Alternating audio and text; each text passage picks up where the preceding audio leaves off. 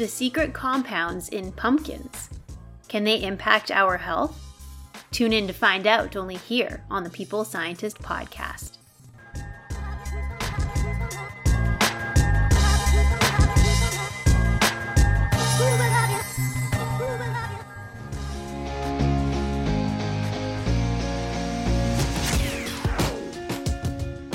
You are listening to the People Scientist, the podcast dedicated to helping us optimize our health with the latest scientific findings on neuroscience, physiology, and nutrition.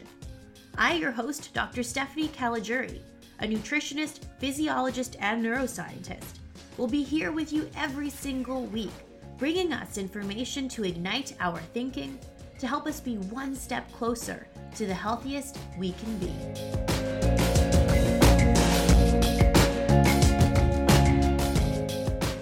Hello, my People Scientist Army, and welcome back to the People Scientist podcast for episode 79, where every week I arm us with some scientific evidence so we can all lead the healthy lives we want to live.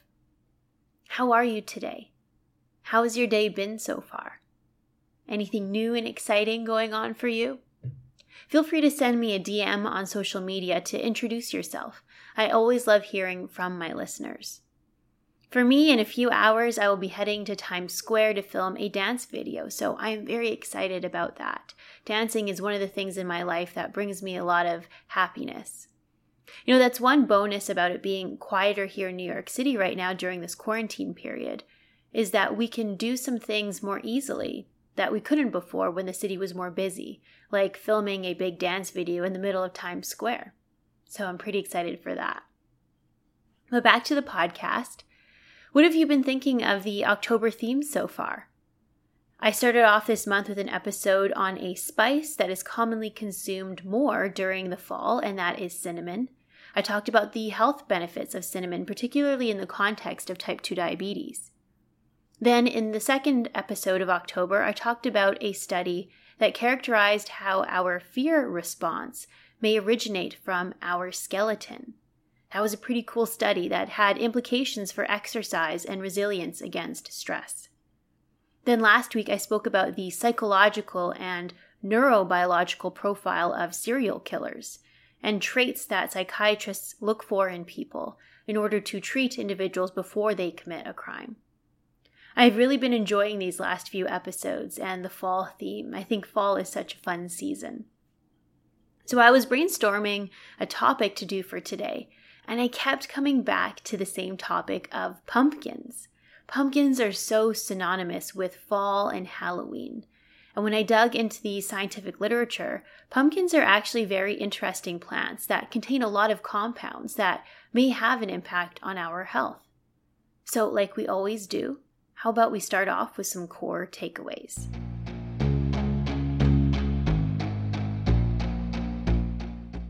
Many parts of the pumpkin can be consumed, such as the pumpkin fruit itself, the pumpkin seeds, and the oil pressed from pumpkin seeds. Pumpkin is well known to be very rich in vitamin A and beta-carotene. And pumpkin seeds are a good source of many minerals like iron, magnesium, and manganese. These nutrients are important for our eye health, our immune system, our antioxidant defenses, and so much more. So they can be part of a nutritionally balanced diet. But pumpkin and its seeds are also very rich in some less well-known compounds like terpenes and phytosterols. Some clinical studies indicate that pumpkin seeds or pumpkin seed oil may improve blood glucose levels, symptoms of enlarged prostate, and may improve symptoms of overactive bladder and hair loss in men. And pumpkin seed intake is associated with a reduced risk of cancer because of these less recognized compounds present in them. So pumpkin and its seeds seem to be a healthy food that may hold many health benefits. Now, let's jump into those important details.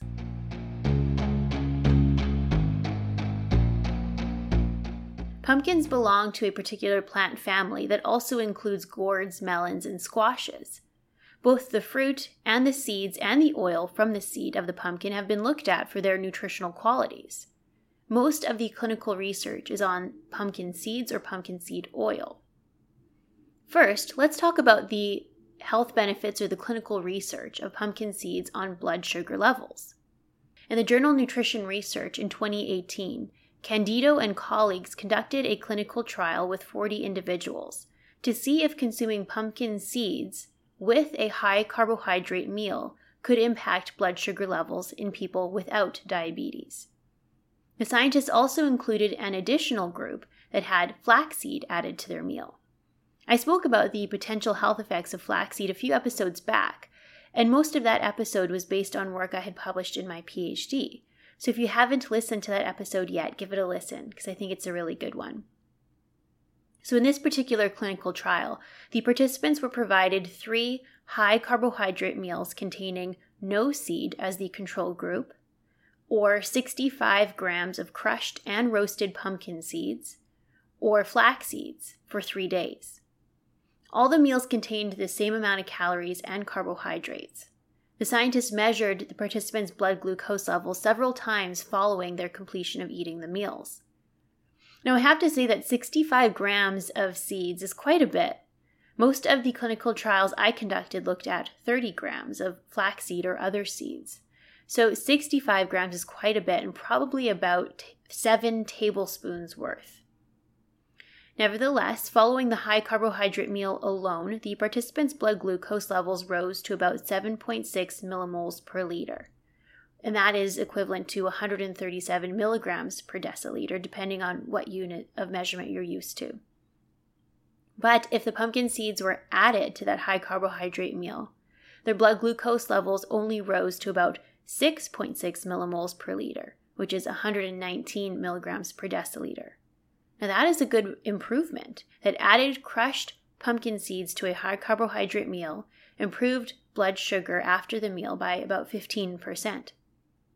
By comparison, flaxseed also had some benefit, but was not as effective as the pumpkin seeds. As with the addition of flaxseed, the participants' blood glucose levels rose to 7.3, which is 130 milligrams per deciliter, which is still lower than eating the carbohydrates alone, just not as good as the pumpkin seed effect. The scientists also looked at the participants' appetite levels and calories consumed later on in the day. But in this clinical trial, there did not seem to be an impact on appetite or calories consumed later in the day. But there was indeed an impact on their blood glucose levels when consumed with a high carbohydrate meal. Pumpkin seeds are also a good food to add if people are low in iron or eat plant-based, as 28 grams of pumpkin seeds contains about 25% of our daily iron requirement.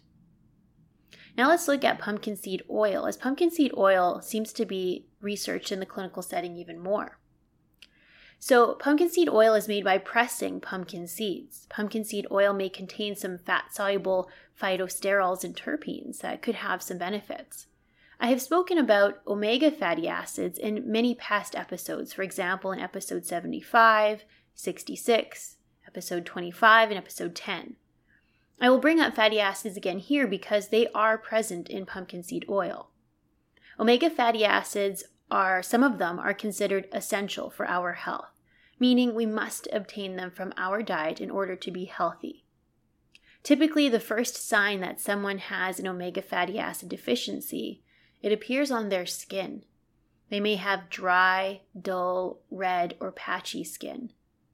So the omega-3 and omega-6 fatty acids are considered essential for a lot of health purposes. However, typically we obtain too much omega-6 and not enough omega-3 in our diet.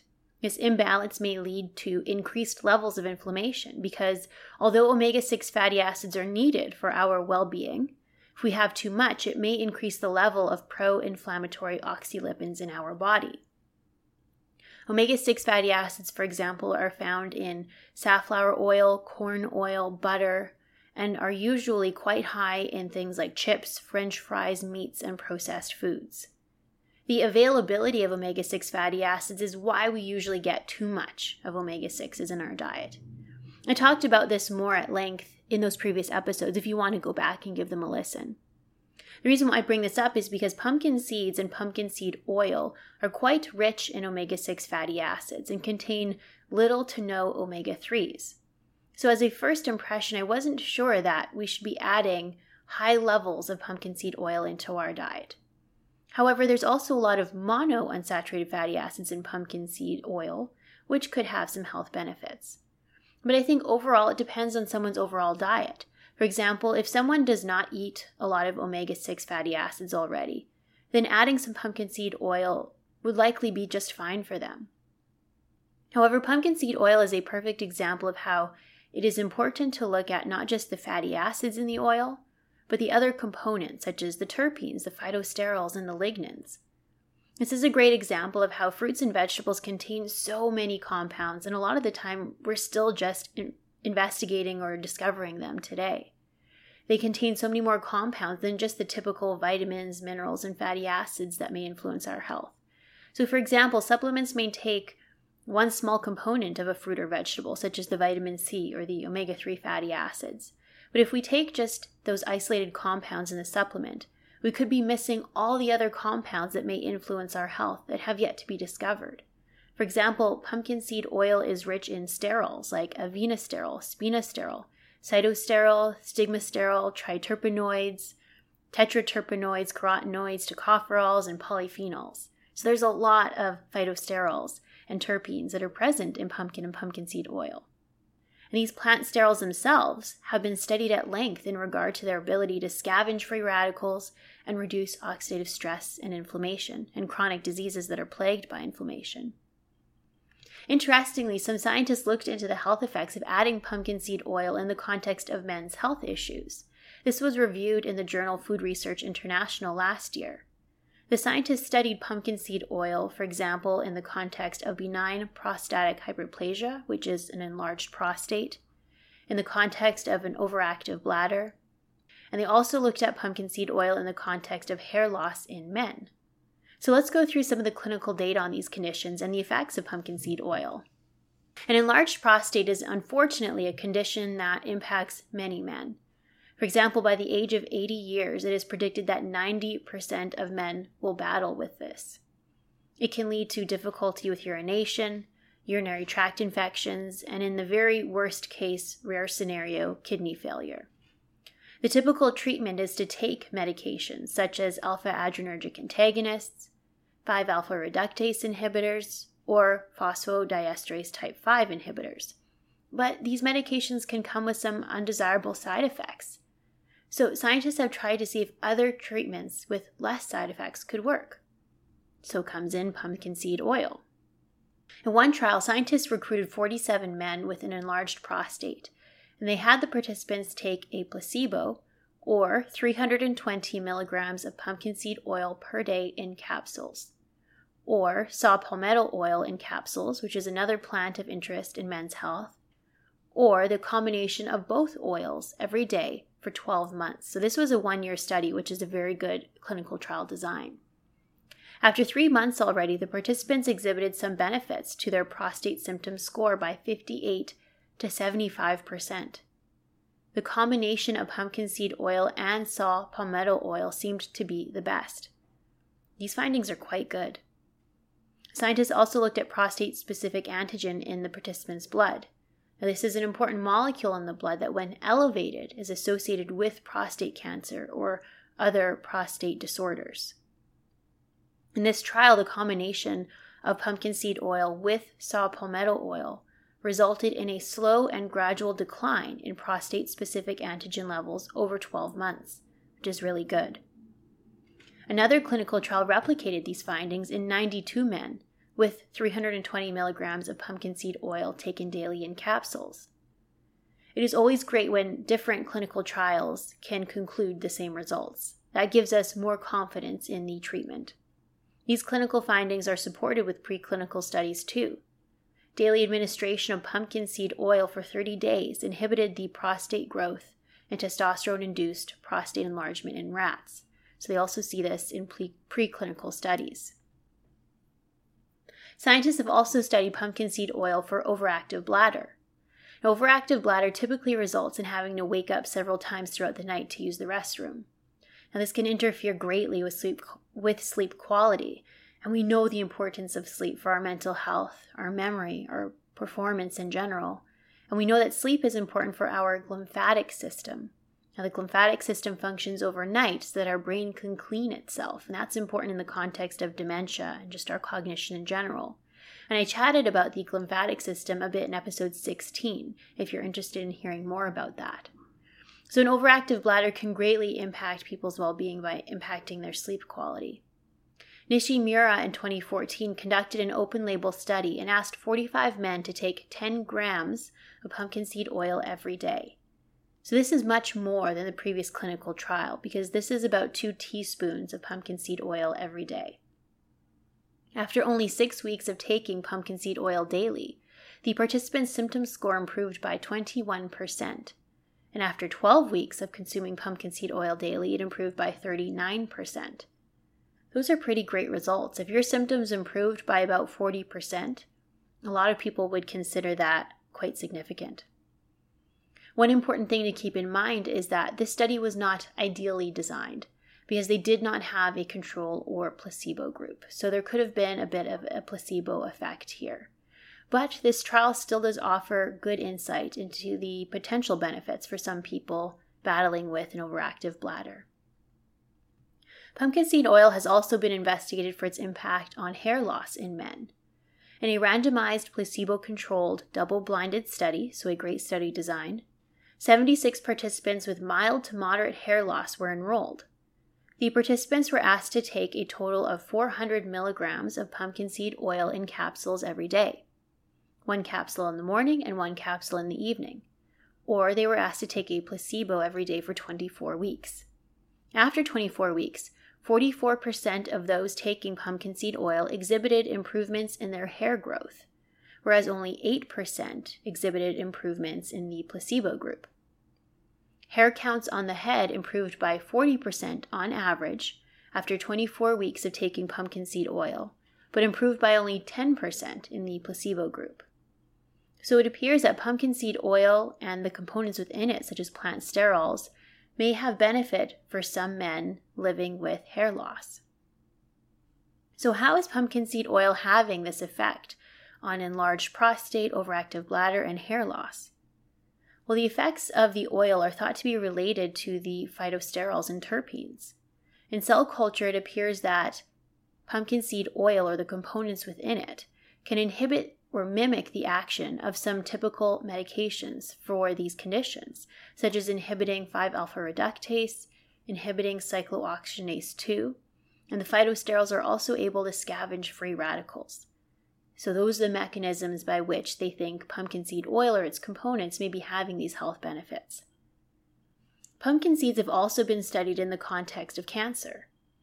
There was an observational study in 2012 that began the idea that pumpkin seeds may have anti-cancer properties. In the journal Nutrition and Cancer in 2012, in over 7,000 women, they found that women who ate some amount of pumpkin seeds regularly had a 23% lower risk of breast cancer versus women who ate no pumpkin seeds. Now, this is just an association, though, so an intervention trial would be ideal. But unfortunately, I couldn't find any intervention trials looking at cancer risk. But there have been some cell culture studies to support this notion. A really interesting study was published in the journal Cancer Letters. The scientists investigated in cell culture how certain phytosterols or terpenes found in pumpkin might have an impact on the cancer cell growth and inflammation. They noted that adding these compounds to colon, breast, lung, or brain cancer cells inhibited the growth of the cancer cells, so that's seen as a very good thing.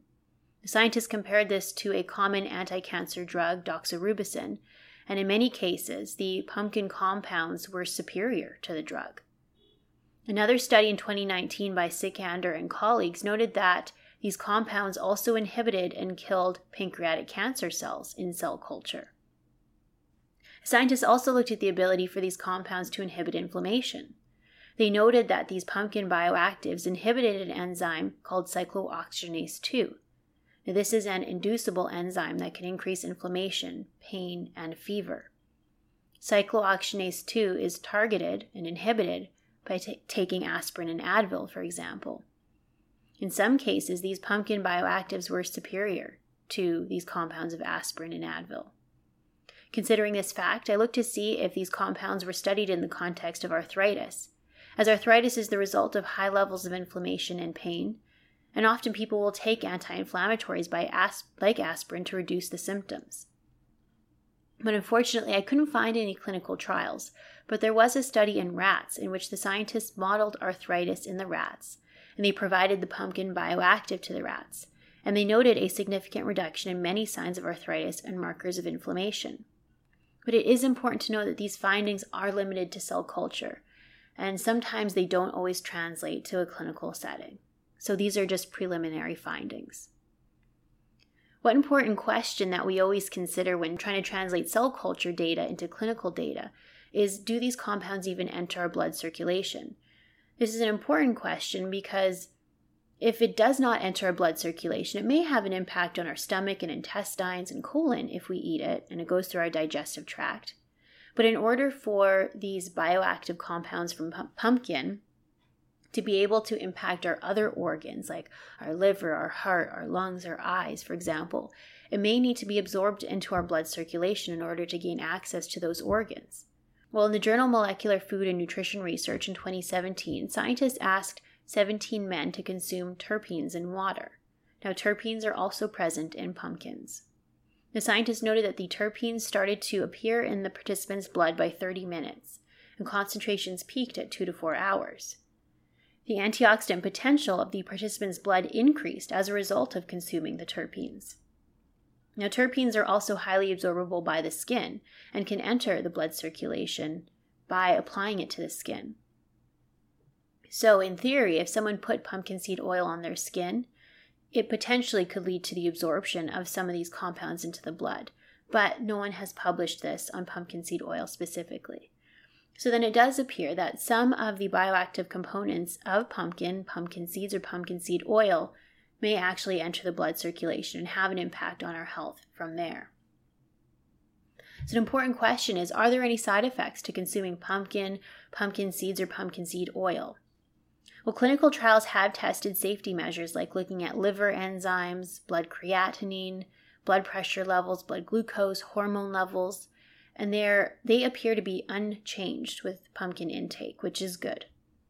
My only thing to keep in mind that I've brought up in many past episodes is that seed oils in general should be cold pressed and kept in the fridge.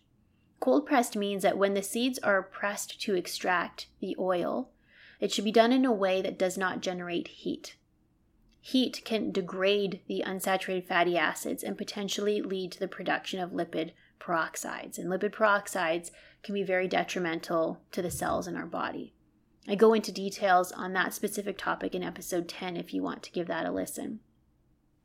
So if you're looking to consume pumpkin seeds, consider eating them raw and grinding them, which would make them easier to digest and to absorb the bioactive components. I suppose that lightly roasting the seeds would be okay in theory too.